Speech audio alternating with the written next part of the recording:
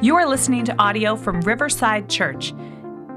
If you would like to check out more resources, please visit riverside.church.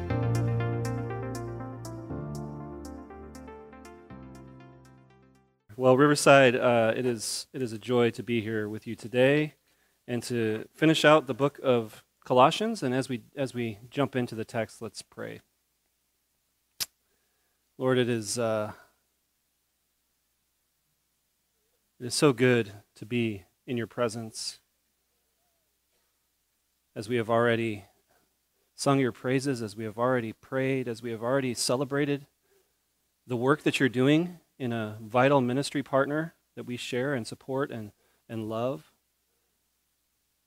And we have already heard your word read to us. What a gift every single one of these things is. What a way to edify and strengthen our faith.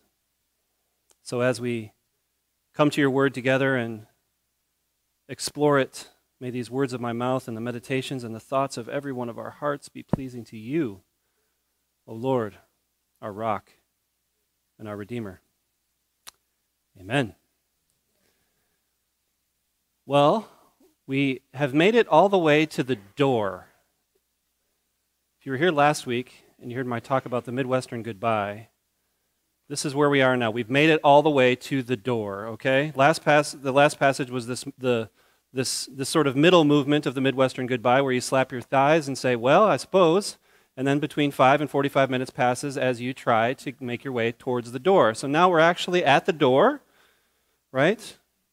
We seriously only have like 5 to 15 minutes left, max. But actually this sermon will be about 30, just so you know. But this is, this is where you're slipping on your shoes, you're finding the kids' coats, and you actually have your hand on the doorknob, which sometimes can last a long time, right? Or the door's open and you're trying not to let the dog out, right? All these. So this is the section of the text. We're at the end. The story's almost over. We're moving towards the finale and the last words. And this is a section of acknowledgments, updates that are very common in Paul's letters. Some such passages, they usually have reminders of where he is or where he's going, other updates about other people and who they are and where they're going or where they've been. And for me, I don't know about you, but it's easy to kind of gloss over these sections. You could start reading a bunch of names and you kind of trip over them and you just kind of keep going and plowing through. That person I don't know, that person I don't know, that person I've heard of, that person I haven't heard of. But if we sit with this passage for a while, today's passage, we get invited to this community of stories and interconnected communities and the way God is working in various ways throughout the community of Colossae, the city that this letter was written to, Colossians, but also Laodicea, also Hierapolis, this whole Tri-City area where these young churches are trying to mutually encourage one another and partner together in the gospel. And so I think there's a couple big themes that will kind of come up over and over as we go through this passage that Mary Beth read for us. And I think they're profound but pretty straightforward. And one is, teamwork makes the dream work. That is one of the themes of this passage. Absolutely, teamwork makes the dream work. The church is supported by like this beautiful network of messengers and supporters and prayers. And then the second point is that the unimaginably good news of Jesus, that is the theme of this series on Colossians, the unimaginably good news of Jesus binds unexpected people together. As you go through this list of names, there are a lot of unexpected people who are bound together in the work of the gospel. The themes will pop up again and again. So let's start walking through the names and the stories and the updates in this text. So the first person we hear about is the one who's delivering the letter to the church, Tychicus. And I don't know if I pronounced that correctly, but I'm going to keep going with it, Tychicus. Verse 7. Tychicus will tell you all the news about me. This is Paul speaking. He is a dear brother, a faithful minister, and a fellow servant in the Lord. I am sending him to you for the express purpose that you may know about our circumstances and that he may encourage your hearts. So Paul props up the credentials of the letter carrier, who gets to deliver not only this amazing letter that we have, that we've read, that we've explored these last weeks, but also some off-book news about what's going on with Paul. Perhaps, as the kids would say, Tychicus has the tea on Paul, and we'll share it with the church. I don't know if they would say that, but it's possible. But Paul lines up credentials for Tychicus, starting with dear brother. He calls him a dear brother. That is a credential. That makes him trustworthy, right? He's part of the family in Christ. And then the second thing is that he's also a faithful minister. So a dear brother and a faithful minister. That is, he has the role either in this local church or sort of itinerantly traveling like Paul. He brings ministerial credentials with him. And the third credential is that he is a fellow servant in the Lord. So this could functionally be the same thing as being a faithful minister, right? A fellow servant in the Lord, a faithful minister. Those sound very similar. But Paul always likes to emphasize over and over again and takes the opportunity over and over again to emphasize the importance of servanthood wherever he can. That being a leader doesn't mean you stand above other people, but that you serve them. And he is a fellow servant in the Lord. So for any time he mentions a position of title like minister, he also wants to counter that with a lowly position like servant. To quote our Lord Jesus, whoever wants to be the first must be the very last and the servant of all. So, Tychicus comes. He comes as family, a dear brother. He's family. He comes as a minister and he comes as a servant to update the Colossians on Paul and Timothy's circumstances, to encourage their hearts. And I don't know about you, but I praise God for the people in my life that have the gift of encouragement. You know some people that you would name that they just have the gift of encouragement? Some of us probably don't know where we would be without the people in our lives who have the gift of encouragement, right? I'm not sure how the church at Colossae received the news of Paul's imprisonment. If it's like, well, this kind of happens over and over again with Paul. Or if they're shocked and broken up about it, right? But they are hearing that word, that he is in chains. That's part of the story of what they're getting about Paul. But it's really good for them to have someone come and tell them that story, to be there for them, to contextualize it for them, and to breathe a word of encouragement for them, right? That, yes, Paul, our leader, this guy that encourages us, he is in chains, he is in prison. We don't know what's going to happen next, but Tychicus is there to encourage them, to tell them the story, to let them know what's really going on. And I can attest that in ministry, like Paul or Tychicus or whoever, in ministry, encouragement goes both ways. Because I think all of us, as anybody who is in ministry, tries to be an encourager to others, and I try to be an encourager to you all. But I don't think I get to encourage you all nearly as much as you all encourage me. Some of you know that like October is, I don't know if this is like a made-up holiday like Sweetest Day or whatever, but Pastor Appreciation Month in October. But, well, I mean, all holidays are made up on some level, right? But I just want to publicly thank the people who sent cards, spoke words, gave gifts of encouragement. Everything that we received was both surprising and life-giving to Marcy and I. So thank you. And if you didn't know it was Pastor Appreciation Month, don't worry. We were appreciated. Like, right? Like, oh no, I missed it. Just thank you. Thank you for being who you are. Okay, on to verse 9. He is coming, Tychicus, is coming with Onesimus, our faithful and dear brother who is one of you. They will tell you everything that is happening here. Okay, at least Onesimus is easier to pronounce than Tychicus. Okay, but it would be easier to gloss over this sentence if we didn't have any context about Onesimus. But while Onesimus gets a mention here in the brief letter to Philemon, which we are going to talk about next week, he is a main character in the book of Philemon. So what's so significant about Onesimus? I'm going to unpack it more next week, but he has been an enslaved person, a slave. It would be a mark, or perhaps the mark of his identity wherever he went, that he was a slave, property belonging to a master. But at this point in the story, when he's writing the end of Colossians, Paul doesn't even feel like he has to mention that, right? He doesn't mention his status. The only thing he mentions, reiterating it a few different ways, is that he is one of us and one of you, part of the body. a faithful and dear brother to Paul and to the whole Colossian church, and indeed to the whole church everywhere. This man, Onesimus, is our faithful and dear brother, part of our family. And in case we didn't get the point yet, Paul reiterates, who is one of you, right? Our faithful and dear brother, who is one of you. Not adjacent to you, not less than you, not a revered guest of you, not above you or better than you, but attached to you and your community and your family as one of you. That's pretty powerful, isn't it? I get goosebumps thinking about it. So along with Tychicus, Onesimus will give the Colossians the lowdown on what's going on with Paul.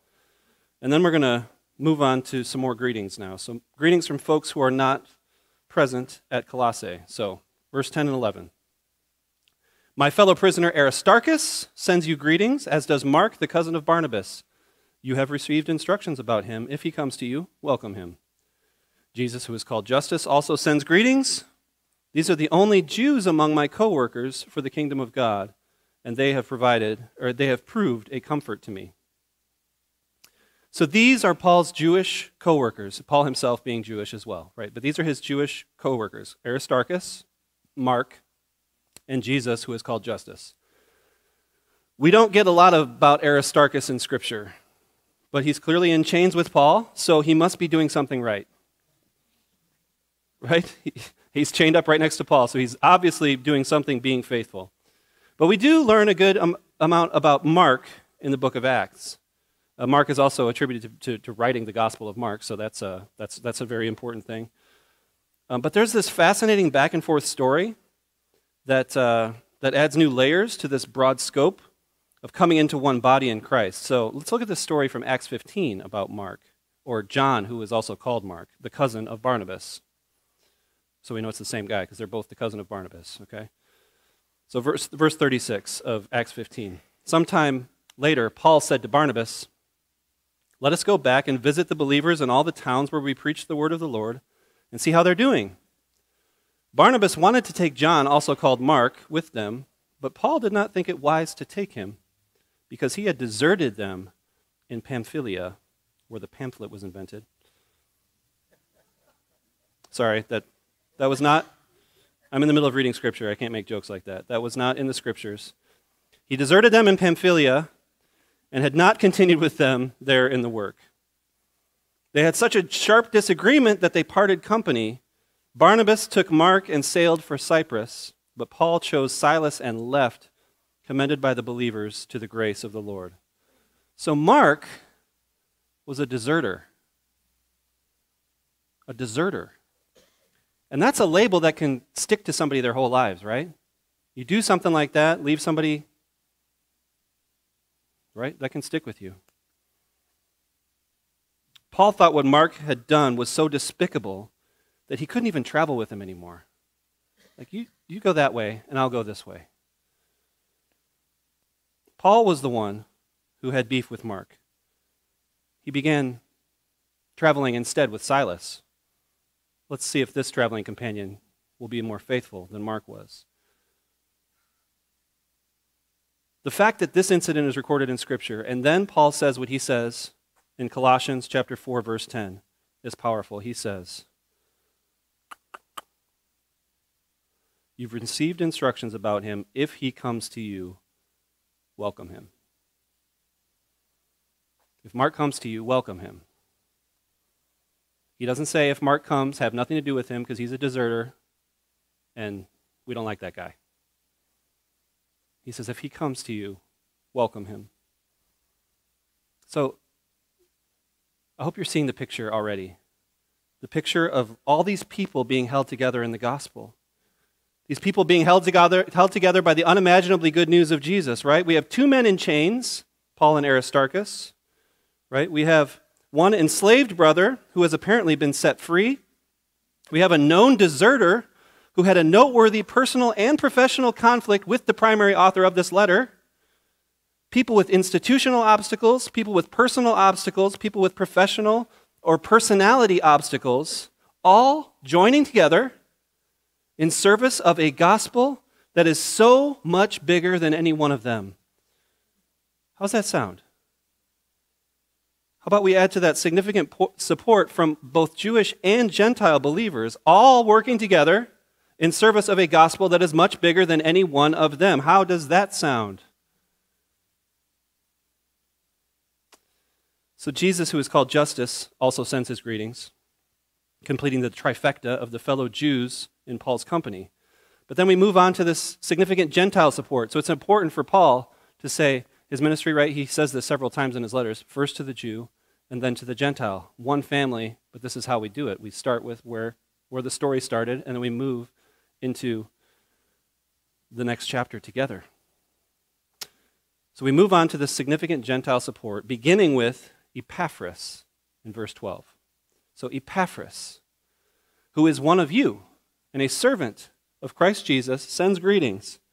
He's always wrestling in prayer for you so that you may stand firm in the will of God, mature and fully assured. I vouch for him that he is working hard for you and for those at Laodicea and Hierapolis. So most scholars believe that Epaphras actually planted the churches of Colossae and Laodicea and Hierapolis, this tri-city area. And Paul says he's working hard for them, but clearly he's not there, right? Because otherwise he wouldn't have to say he's working hard for you.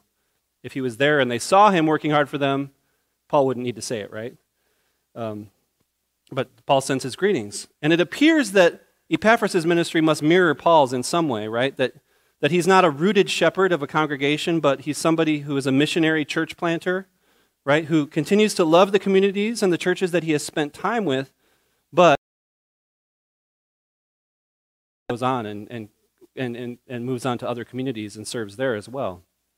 But his love for them, his love for the Colossians is manifest most deeply and most clearly through a constant wrestling for them in prayer. So, I've been thinking about this. What do you picture when you hear that description? That somebody is always wrestling in prayer for you, for a group of believers that they love deeply. What sort of things do we wrestle with prayer about on behalf of others? So, in my experience, it often grows out of a genuine concern for people, right? You wrestle in prayer for people you are genuinely concerned about and genuinely love. Whether they're in danger or they're facing some kind of trial, facing persecution, struggling to stay alive, struggling to root out some false teaching, struggling to remain faithful to the gospel amidst all sorts of cultural pressures. But I picture Epaphras, probably sleeplessly, probably in the middle of the night, right? Contending for these dear brothers and sisters in this beloved community that surely he knows well, picturing their faces filled with love and doing all he can in their behalf while doing ministry elsewhere, just wrestling and wrestling in prayer with God, spending time in anguish for them, knowing that the Lord loves them, wanting to communicate that as well as you can from a distance. Okay, so that's Epaphras. So now we move on to a couple more Gentiles who are partnering with Paul. Our dear friend Luke, the doctor, and Demas send greetings. It's kind of an understatement to say that Dr. Luke was a significant figure in the early church. If you've read the book of Luke or the book of Acts, you know that Dr. Luke was very, very important. So he writes one of the 4 accounts, right? So Mark did as well. Mark was a deserter. I know I focused on that, but Mark wrote one of those accounts. But Luke writes this detailed account, one of the 4 accounts of Jesus' life that we have that are part of our scriptures. The story of Jesus' birth and life and death and resurrection. And Luke tells more about the birth of Jesus than any of the other gospel authors. But then he writes this completely unique book, this unique letter called the Acts of the Apostles, a stunning narrative of the early church that gives context and a timeline to all the other letters of the New Testament. We would have a really hard time making sense of Paul's letters if we didn't have Acts to read alongside them, right? It tells the story about how the Holy Spirit moved in the earliest churches, It gives us not just glimpses, but full-on displays of joy and hope and conflict and redemption and healing and prayer and truly abundant life in Christ. That's what we get in Luke and Acts. So the guy that will write all that, laying significant foundation for every Jesus-loving community in history, and including ours, and a doctor to boot, he sends his greetings. And also Demas also sends his greetings. It's sort of like Taylor Swift sends her greetings, and also my neighbor Kevin.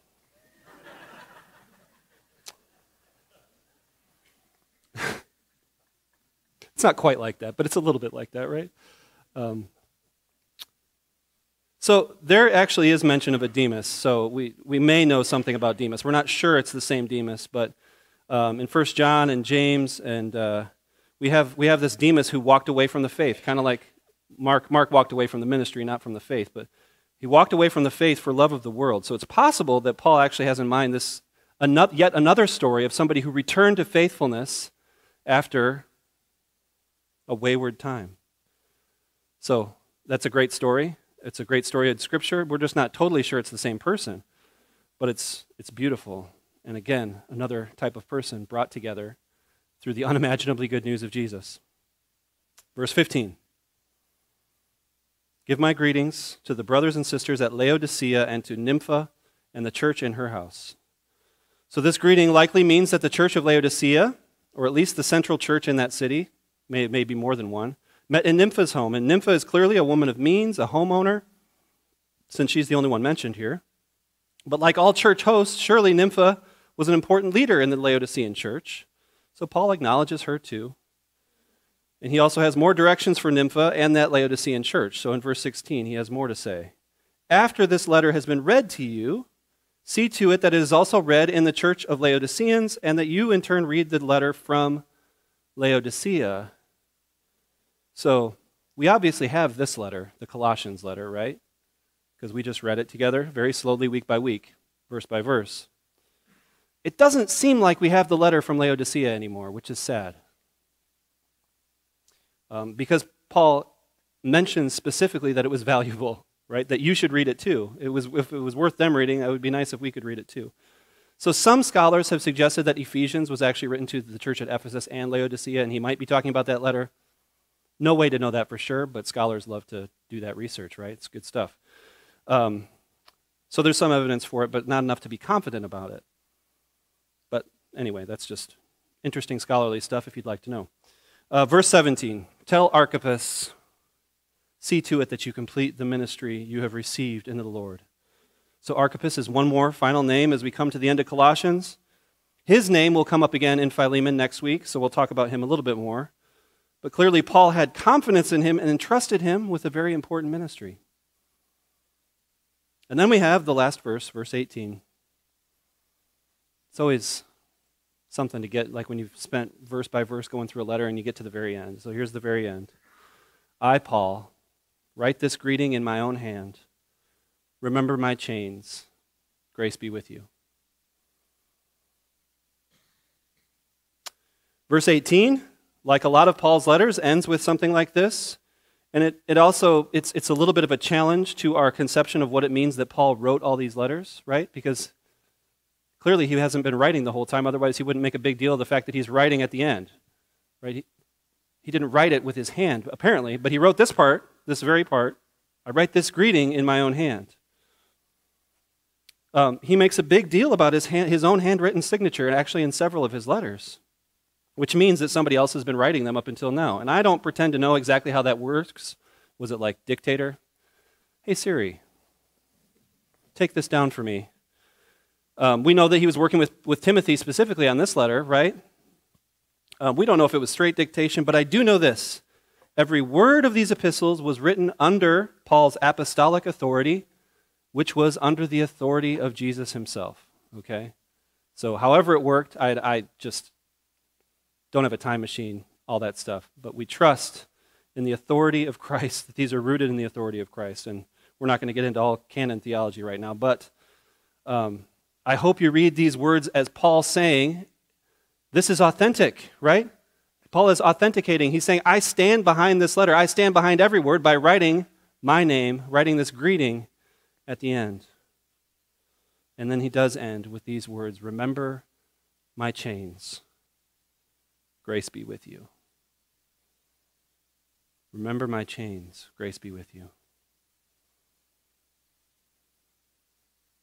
We do remember. And grace is with us. You remember the themes that I mentioned at the very beginning? You might remember the first one, because it was a catchy little phrase. Teamwork makes the dream work, right? I think you've seen these themes again and again as we've walked through this letter and walked through this section. Teamwork makes the dream work. The church is supported by a beautiful network of messengers, supporters, and prayers. And we've named them by name walking through the end of this letter. So think about that. It's teamwork, the dream work is, yes, a very cheesy platitude, but it means something, right? It's true. It's true. It's true for Colossians. It's true for Paul. It's true for Riverside, is it not? That teamwork makes the dream work. We have all these wonderful ministry partners that we support. The Beacon, Camp Raybird, Asha, several families and organizations doing mission work in various local and international and campus settings.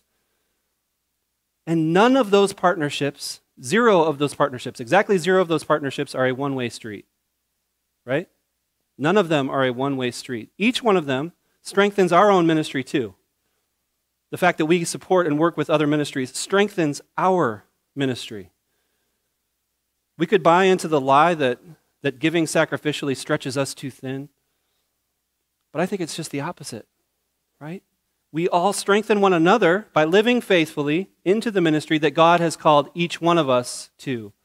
And that is worth celebrating, right? Over and over and over again. Is it possible to live recklessly and stretch yourself too thin? Yes. Okay?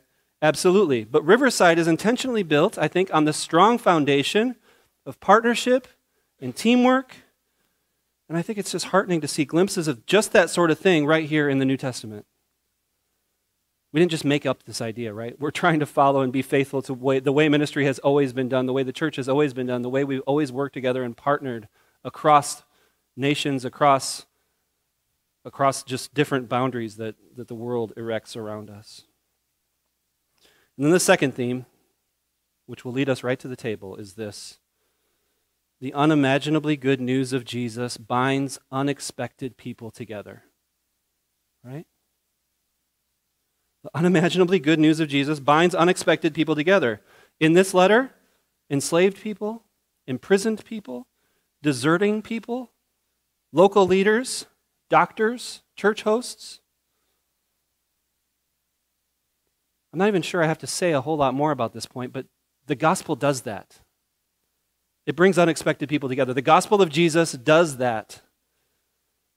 It's done it from the beginning and will continue to do it always. And I absolutely love our community of unexpected people. I love our community of unexpected people. The unimaginably good news of Jesus makes us family. All of us. Every one of us, when we come to Jesus, it makes us family. And so, this meal starts at the family table. And it starts with one cup, one loaf, one Lord, one faith, one baptism, one Jesus, one Lord who every one of us bows before. That's why we're all family, because every one of us bows before Jesus. And he lifts us more higher than we could ever imagine or dream on our own. Let's pray as we prepare to come to the table together. Lord,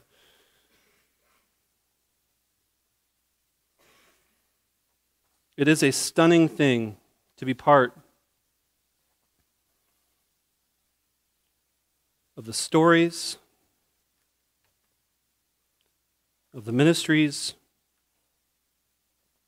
of your people across time and space. The fact that we can be meaningfully connected to a ministry like Asha, which is a 14-hour plane ride away from us, be meaningfully connected because of the gospel. The fact that we can meaningfully be connected to Camp Raybird, which is only 10 minutes away, but very different. A very different physical space, serving in many ways a different population, but we are connected in you, Lord Jesus. And we are connected to the church at Colossae, which existed 2,000 years ago. Surely planted many more ministries and changed and morphed in many ways. The house in which it met surely came and went. And we are connected to that ministry and that church because of your gospel, because of the unimaginably good news of Jesus. We are part of the story that you've been telling since creation.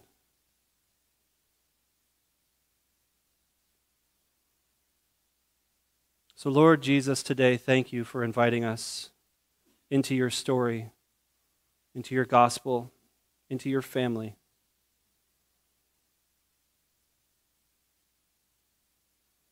Thank you for taking these gifts, the bread and the cup, and nourishing us through them.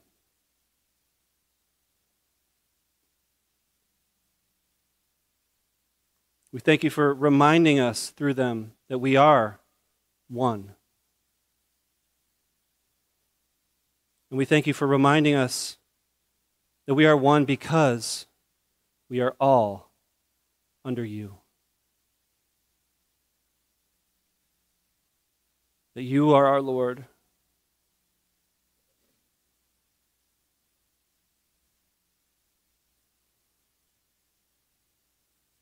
Lord, move in our hearts.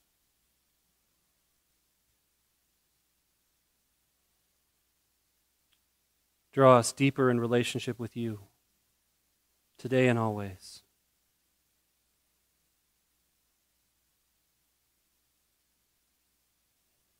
In the name of the Father, Son, and Holy Spirit we pray. Amen.